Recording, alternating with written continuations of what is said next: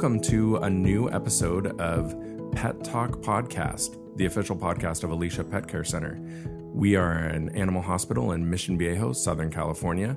My name is Tim Wheaton. I'm the office manager and you can call me the host of the podcast. I will be sitting with a couple of doctors during this episode, going through some questions and topics that were brought to us by you. Some through email. We get them also brought up to us here in our animal hospital through conversations in the lobby with our clients, or even questions that are specifically given to us that people want more information brought up on the podcast. So we're very happy to bring some of those issues to the forefront to help other people who may have thought of that question and haven't asked it, or even might be able to get some good information for their pets at home listening to the podcast wherever they may be. So thank you so much for tuning in, and let's get to this episode of Pet Talk Podcast.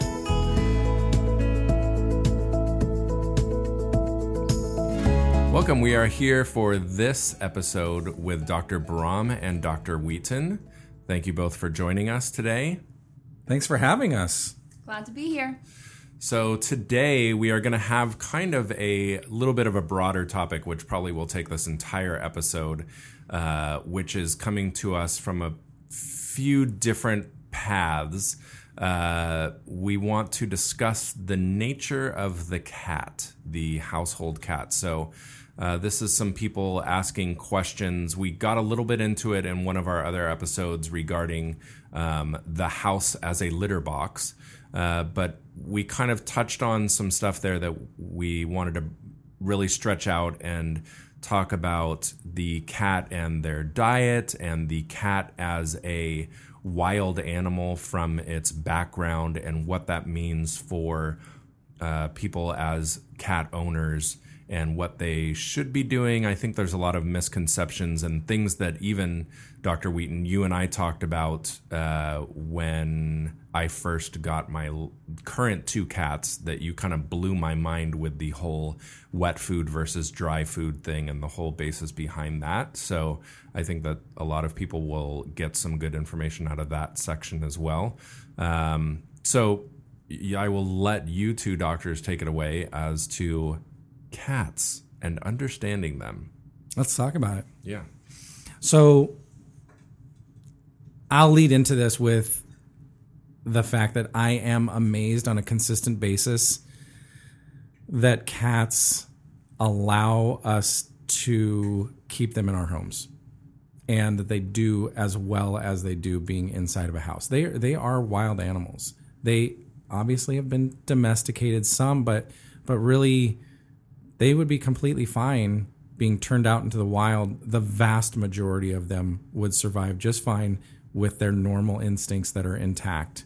So a cat is a cat is a cat. It doesn't, just because you have it as a pet doesn't turn it into something different. So I think that is the basis of how to approach this topic. It still is a cat, just the way that a cat was 100 years ago or 500 years ago. Really, I don't think there's been a whole lot of change.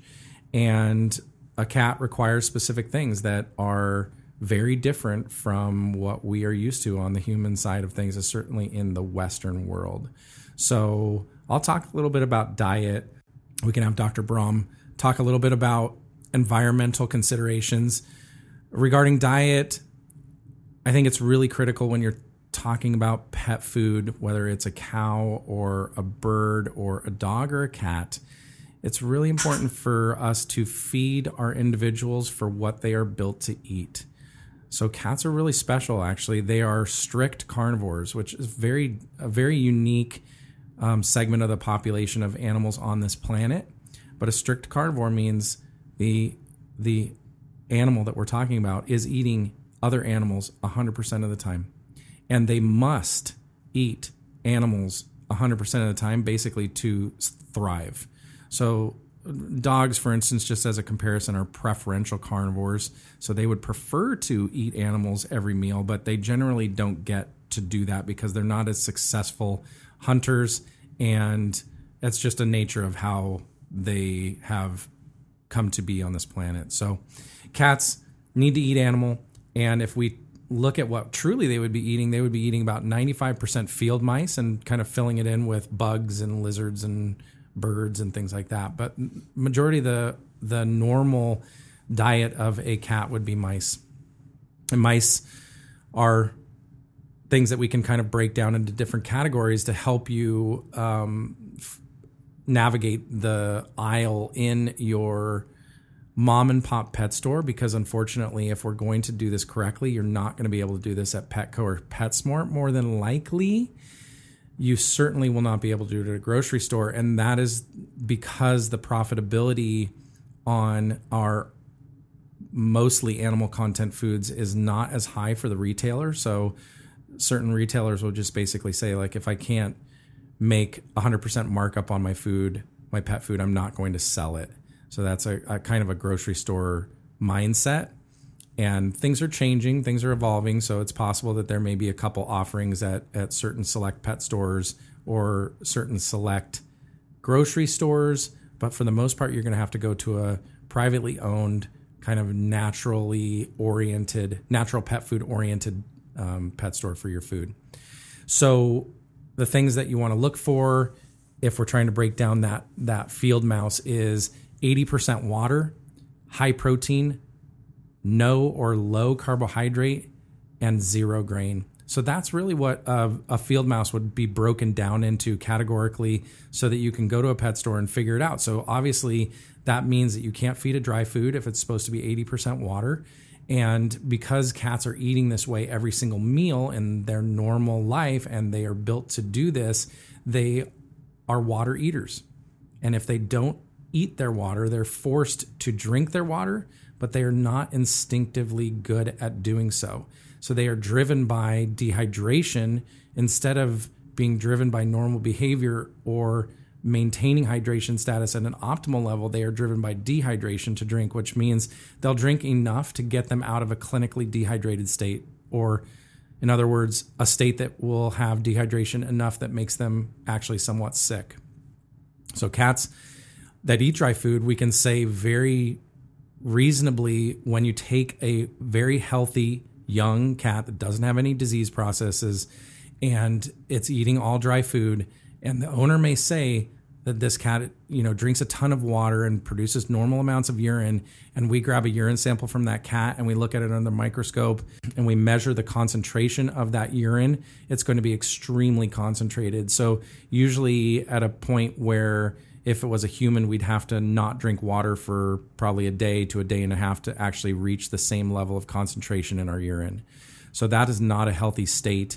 They need to be able to eat their water to maintain their hydration status. And in my house, what I observed with my own cat is that for the first 3 years of life in my cat named Grover, he really hardly drank at all. He's drinking a little bit more in his 4th year than he did before, but for the first couple of years, I would rarely see him drink anything. And there's always water down in my house because I have 2 dogs as well. So that's a really important thing. That sets them up for proper health with their kidneys and their urinary bladder. It actually almost alleviates all risk of bladder issues entirely if you feed 100% canned 100% of the time. The other part of the story on nutrition is we want to avoid grain. Because if a carnivore is eating grain, it's eating the opposite nutrition of what it's supposed to be eating. So a cow eating a chicken burger, again, it's not going to go well. They may survive for some time. They're not going to thrive. And what a cat's intestine will do when it sees grain is it's going to mount an inflammatory response to that grain protein that will predispose them to developing a chronic inflammatory condition in their gut. And that's the reason why about 30% of the cats in the Western world that is eating commercial pet food are chronically intermittently vomiting. So that's a really huge consequence. So basically, if you feed a canned grain-free food, you will deliver enough water to your cat to maintain optimal hydration, and you will avoid grain and carbohydrates that come with grain, and you will set your cat up for success, for it to thrive and to be fed as it was built to eat. And it's just going to do a lot better and avoid the 2 most common categories of problems in cats, which are digestive issues and urinary tract problems.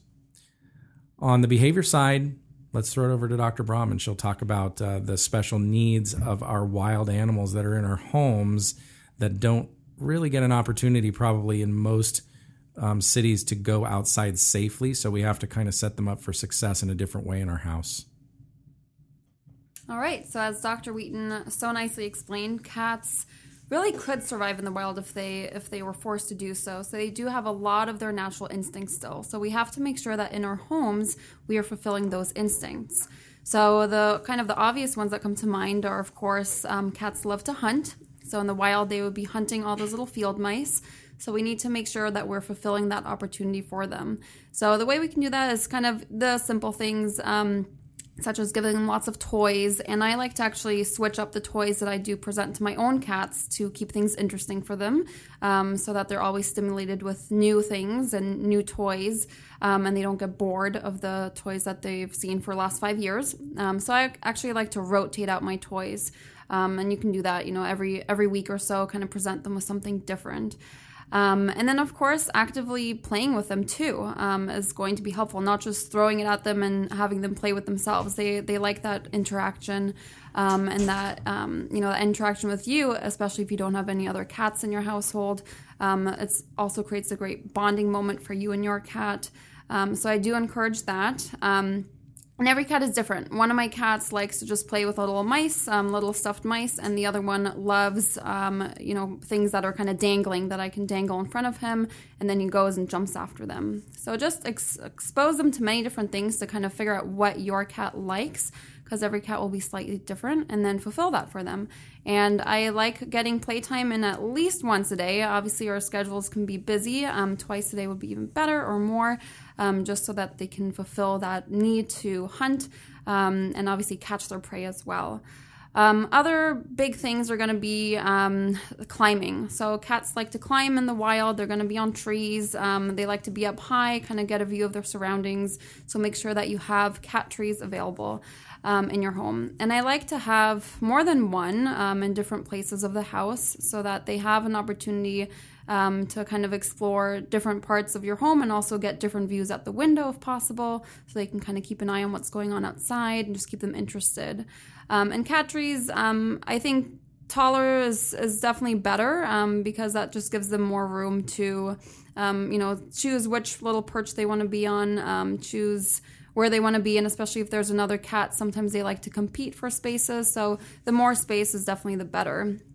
And when we think about cats and places where they kind of want to be and where they're happy, we have to think about vertical places, but also horizontal spaces.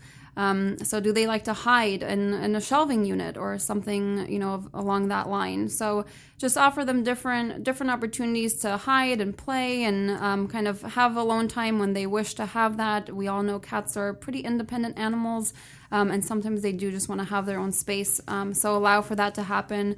Especially if you have kids in your household or you have a busy household, you want to make sure you're giving them the opportunity to hide when they feel like they want to hide, tuck away for a little nap when they feel like doing so, so that we're not stressing them out with a busy household and lots of activity. One of the other important things to offer a cat is obviously the opportunity to scratch, and to scratch in places where they're not destroying your couch or your armchair, or anything of value to you. So make sure you're having lots of different scratching posts available to them. And again, it comes down to sometimes the material as well. Some cats enjoy kind of the ropey scratching posts. They make a variety of them these days. You can find, so many different options out there, including the ones that are kind of made out of cardboard, which can get a little bit messy. But some cats do like to physically shred things. So again, the cardboard gives them that opportunity to physically shred something, so they feel a little bit more fulfilled in that way. And again, have more than one available in your house, obviously, and in different locations. And scratching posts are great in locations that are actually where the family is kind of centrally located. So sometimes we like to hide those scratching posts because they may not look very nice. But cats are scratching the couch because that's in a central location where the family spends most of their time, and they kind of want to mark that territory. So make sure your scratching posts are in places where the family is gathered, like the living room or maybe the bedroom, kitchen areas, so that the cat can also feel very involved in the day-to-day activities of the family, and kind of let out their natural activities there. So that's very important. If you do have a problem with scratching, we can always discuss a lot of different options for that, including sometimes the anti-scratch sprays, which in my opinion don't work too well for my own cats. Sometimes they also can potentially scratch a little less if you put those the double-sided tape on your couch and see if that deters them. Sometimes even aluminum foil short time over your couch, kind of the ends of the couch there. Just to kind of teach them this is not the ideal place, go find your scratching post. So those are all very important, just environmental enrichment, things that we can provide for our cats. And then, of course, we also have to make sure that we're fulfilling their basic needs, such as using the litter box and having a clean space available for them to use it. So what we always recommend as the general rule is for every cat, we need 1 litter box plus 1. So like me, I have 2 cats, I have 3 litter boxes. And I put them in places that are quiet, away from lots of noise. So maybe not directly next to your laundry or directly next to the kitchen where you're going to be making lots of noise. And make sure that they are cleaned at least once a day, and have lots of fresh litter in them. And another basic need apart from food that Dr. Wheaton already discussed is, of course, the water. Cats love fresh water, so just make sure you're refilling your bowls at least once a day. Other cats have a preference for running water, so offer them either, my cats like to line up at the kitchen sink, or you can also offer them one of those little fountains that you can get pretty much anywhere these days that has running water, so that they can always have that opportunity to have nice fresh water whenever they want it. Wow. Maria Brahm making it happen with setting our cats up for success. She's nailing it on all of these things that I think really these are not things that most people think about. I think the general concept still stands on cat ownership right now. And I think when we as veterinarians, we have a lot of this knowledge and we have a lot of experiences behind us of things that result from improper care of our cats. They're much more difficult than dogs, to be honest with you. Dogs are really kind of easygoing for the most part. And there's some things that we can mess up on them that we'll discuss on a different podcast. But I think it's really, really important. And I think that we blow people away when they have a brand new kitten that they roll in with for their first, checkup and vaccines and whatnot. And these owners, the vast majority of them, are going off of their previous experience, maybe as kids, where we had cats, we had a litter box, we had dry food down all the time, and we had a bowl of water, and everything was hunky-dory, A-okay. That's the way you set your cat up, right? But that's the way you set your cat up for failure, and we deal with a lot of those problems all the time, right? Yeah, all the time. So most of the problems probably that I encounter on a day-to-day basis that clients are telling me about can be solved by just simply focusing on environmental enrichment and making sure we're fulfilling all of the basic needs that the cat has. I mean, that's kind of the cool thing about cats is that if you're getting a domestic short hair cat, which means a regular house cat, and you're not getting an ultra purebred cat, which we'll talk about in another episode, but you're not dealing with a lot of genetic baggage like we do in dogs. And so in general, the cats are relatively robust and hardy if you set them up correctly. But we run into a ton of problems that are due to improper feeding and improper environmental enrichment. So it ends up being that we have a bored cat that eats way too much of the wrong food and not enough water in their life.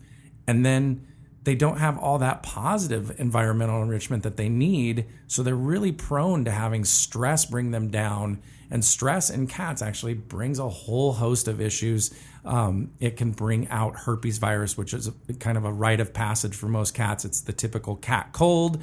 So we have a lot of cats that end up stressed out because of environmental changes that are maybe not that big of a deal, honestly, but they're not set up for success to begin with. So they're kind of borderline stressed all the time, and then they're really easy to push over the edge. And some of those issues can land cats into the hospital due to really severe upper respiratory tract infections, with a stressed out cat getting a herpes virus flare up, or a cat that is responding with stress with their stress organ, dumping a bunch of stress into their urinary bladder, which is already set up for failure because they're dehydrated, because they're eating a dry food, and so on and so forth. So it's just a ton of things that you can avoid. Whereas if you get a dog, you're just really hoping for good luck, because so many of our dog issues are genetically based that you really don't entirely know what you're getting when you're getting a dog. With a cat, I think the vast majority of cats, unless you're really unlucky, are going to be healthy cats if you set them up with the right food and the right environment, and we can support them in the right way, and they're going to live a much healthier, happier life with a lot less work, honestly, than with our dog population. So that I think is our advice. It's sound medical advice, and honestly is something that we see play out all the time in both the positive way, because people actually did it the right way, and tons of negative, unfortunately, because owners didn't hear this, or they didn't listen to what one was saying as far as setting them up for success. So one of the things that I wanted to make sure that I got some clarification out of you on, because I think it was kind of very loosely said and quickly gone over and may not have been picked out by a lot of people, but when you were talking about diet, you were talking about the grain-free diet and talking about dry food and talking about canned food. So I wanted to give you the opportunity, if you want to take it, to talk about some of those brands versus brands in regarding to not only grain-free diet, but as well as canned diet, because you basically just said canned food, and I wanted to make sure that people didn't think, oh, cool, I'm giving canned food, so that means I'm doing the right thing, because there is a lot of canned food that is not necessarily the greatest thing. And I think that was one of the big things that blew me away, as I was referring to earlier, was when we got our cats and we were doing, I can't remember what food, but we were doing a dry food that was maybe half and half grain. And you, Dr. Wheaton, told us that we were kooky by doing that, and told us what to do correctly. And we put them on, I believe, at Ziwi Peak, canned grain-free diet. And I don't know if you remember this, but it was maybe 3 or 4 days in, and I came to you freaking out a little bit on the basis of myself and my wife looking at the water bowl and seeing that the level was not going down. And we were like, what's happening? Our cats aren't drinking, and they haven't had any water this week at all. And what is going on? And that's when you gave me that whole spiel about the water from food. So do you want to go into that, or is that a negative territory? Are we going to lose some of our sponsors by dissing IAMS and some of those other foods? Well, I think since we will be a podcast that is competing with listeners with other podcasts like Serial, we're coming for you. We don't really want to alienate anybody, because we really want to encourage our pet food manufacturers to embrace the fact that we are feeding cats, and cats should not eat like rodents, because truly, like, who's going to eat grain on this planet? It's primarily rodents and birds. So we do not want to feed them the wrong way. It's up to us as a pet food industry to make the right choices. And I think that a lot of companies are coming around. They're adding to their lines. They're adding some grain-free options. We want to ideally add those grain-free options with high-quality ingredients that are not grain. So, I just would encourage the pet food industry as a whole to embrace this a little bit. And I think that it will pan out nicely for them financially, because they'll add more consumers that are using their products. I think that there are plenty of options now on grain-free canned food. So that's the probably takeaway thing, is that if you go into a pet store, you should be asking, where is your grain-free canned cat food? That is the aisle you want to be on. I don't think that it's very easy to say this brand is not that great or this brand is amazing, because everybody has their challenges. But I think, try to ask questions, really try to look with a critical eye at the ingredient list. You really shouldn't have to look at an ingredient list and think, what is that? I've never heard of that before. I mean, when you get to the vitamin mineral mix, which is going to be in every pet food, yes, you're going to see a lot of those kind of things, but you shouldn't see a lot of ingredients that you don't know what they are. So ideally, that is something that helps you in the aisle make your decision. And cats are really finicky. So finding something that they all will agree on, if you have a multi-cat household, or finding that food that your cat really loves, sometimes is a little bit of a challenge. I think when you do make that decision and you start feeding your cat canned food, especially if it's coming off of a long period of time eating dry, you may find that you have a lot of resistance. Cats are very texture oriented, and they will sort of identify with their early exposure to food. So there are plenty of cats out there that we would consider to be categorized as a dry food addict. And there is a website that I'll promote called catinfo.org that has a great article on it that is quite lengthy, because sometimes it's really challenging. That's all geared towards moving your dry food addict to canned. And it is a process for some cats. Some cats don't automatically see it as the right choice. And so sometimes you have to convince them. I think sometimes with cats, you need to understand that they need to kind of come up with a little bit of we're going to nurture you and allow you to slowly get your head around this, rather than we're going to force it upon you. So I think looking at the cat as an individual and understanding that they truly may have preferences, and you may have to kind of jump through a few hoops to get them to the point where they actually really like the food that you're offering them, and they see it as food and they actually enjoy it. So that's sometimes a process. But some of the things that you will notice, as Timothy did, is you will notice that your cat that's now eating its water is going to drink less water. It's a huge change. It happens immediately. And so you will see less water intake. You should see pretty much the same amount of urine, which you're going to see as the volume or the size of your urine balls in the cat box. You may see it slightly increase because they may be more well hydrated, but it certainly should not drop. Additionally, you will probably see a change in the type of stool. Really, it's probably going to be the amount of moisture in the stool. There's a great study that was done a couple years ago that looked at the water content of stool or feces. And so a cat that's fed a dry food is going to have a much more moist stool, much more water in it, than a cat that's fed a wet food. Now, that does not make any sense, right?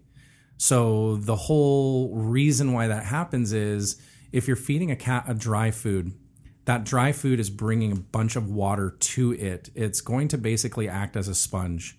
And so it will draw a bunch of water out of your cat internally that will kind of puff up those kibbles. Those kibbles are going to be 3% water on average. So the body is going to want to turn that into a moist thing. It's like a little sponge. So it's going to suck up a bunch of water, and it's going to do that while it's in the gastrointestinal tract. And the problem is that it does that kind of midway down the pipe. The cats have actually a very, very fast transit time in their gut. And so what happens is there's not enough time for the lower part of the intestine to actually absorb the moisture out of that fecal material. And so you end up passing a much more moist stool. So feeding dry, again, complicates the problem, because not only are you dehydrating them because they're not eating their water, but now they're also producing a much more moist, water-heavy stool that is further adding to their dehydration. So the cats that eat their food that is watery or moist, it doesn't have to draw a bunch of water to it in the gut, and the gut is going to be able to take its time and do its job properly to absorb the water out of that food so that you have a more normal water balance. So that's an important thing to take note of as well. You should definitely see an improvement in the stool, I would say overall, but it may be a bit more dense and less watery. Okay, so maybe to wrap up the cat discussion, I took in a lot of what you guys have said, and I have 2 cats at home, the same as you, Dr. Brahm, yes. Mine are sibling cats, a brother and sister that we brought home at the same time. The male is enormous. He's a big cat. Dr. Wheaton, you can attest. Is he an overweight cat? I mean, he's just huge. Are you looking for me to endorse his current weight right now? No, I'm looking at you too. No, he really is a very extra large cat. He's a little overweight, but he is just a huge cat. So his sister is the complete opposite. Very skinny, one of those little cats that it doesn't hurt your hand to pet her yet, but she's very skinny. So they have a very interesting rapport with each other at home, and I'm interested to know, especially when Dr. Dewey talked about it previously, and you talked about it, the litter box +1. My mind always goes to those cat hoarding shows, or the hoarding shows where you see a woman who has, sorry, that was very sexist, a person, some of these could be men, who have 47 cats. And I'm thinking, do they really have 48 litter boxes in there? I really don't think so. But anyways. I think they have one big litter box, which is their house. Yes, true.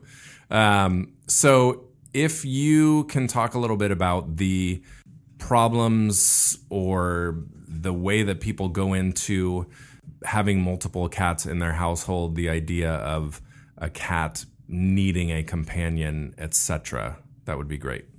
Of course. So, not every cat needs a companion. So, as we talked about earlier, cats are obviously very unique animals. Everyone's going to have a different personality.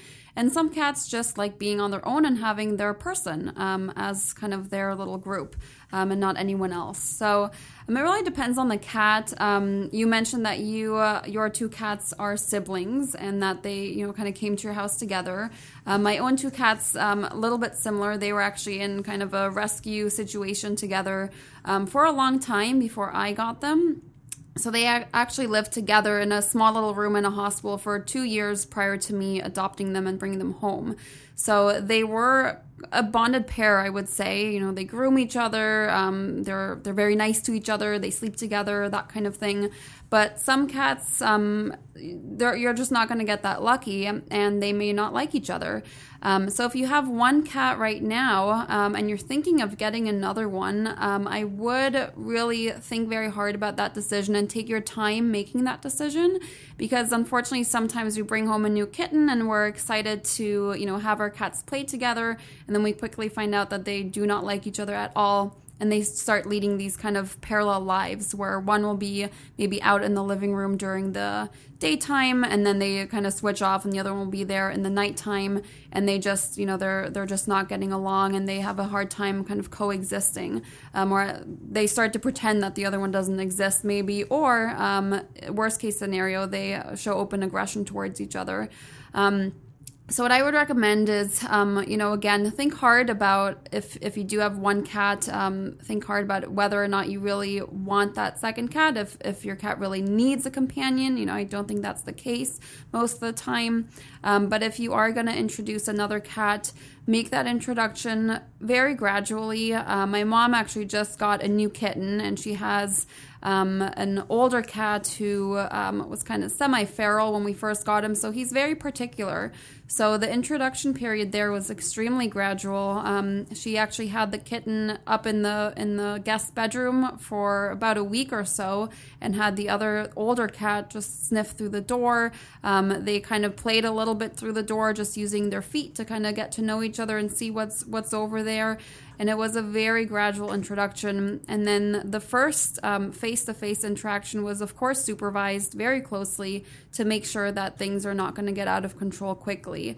My mom has probably had this new kitten now for about 5 months, and the two cats actually have come to the point where they can cuddle together and be together and enjoy each other's company. But it does take time. There's definitely research that you should do before making that decision. And just always ask us, your veterinarians, if you think that your cat would benefit from another cat friend or not. We can obviously help you out with that, just depending on your cat's character and current behavior. But if you do have a 2-cat or 3-cat or more multi-cat household, as we talked about before, make sure you have adequate litter boxes. Make sure you have adequate cat trees so everyone has their own little place, and offer lots of different beds and places where they can sleep and hide and play, so that there's not a competition for space.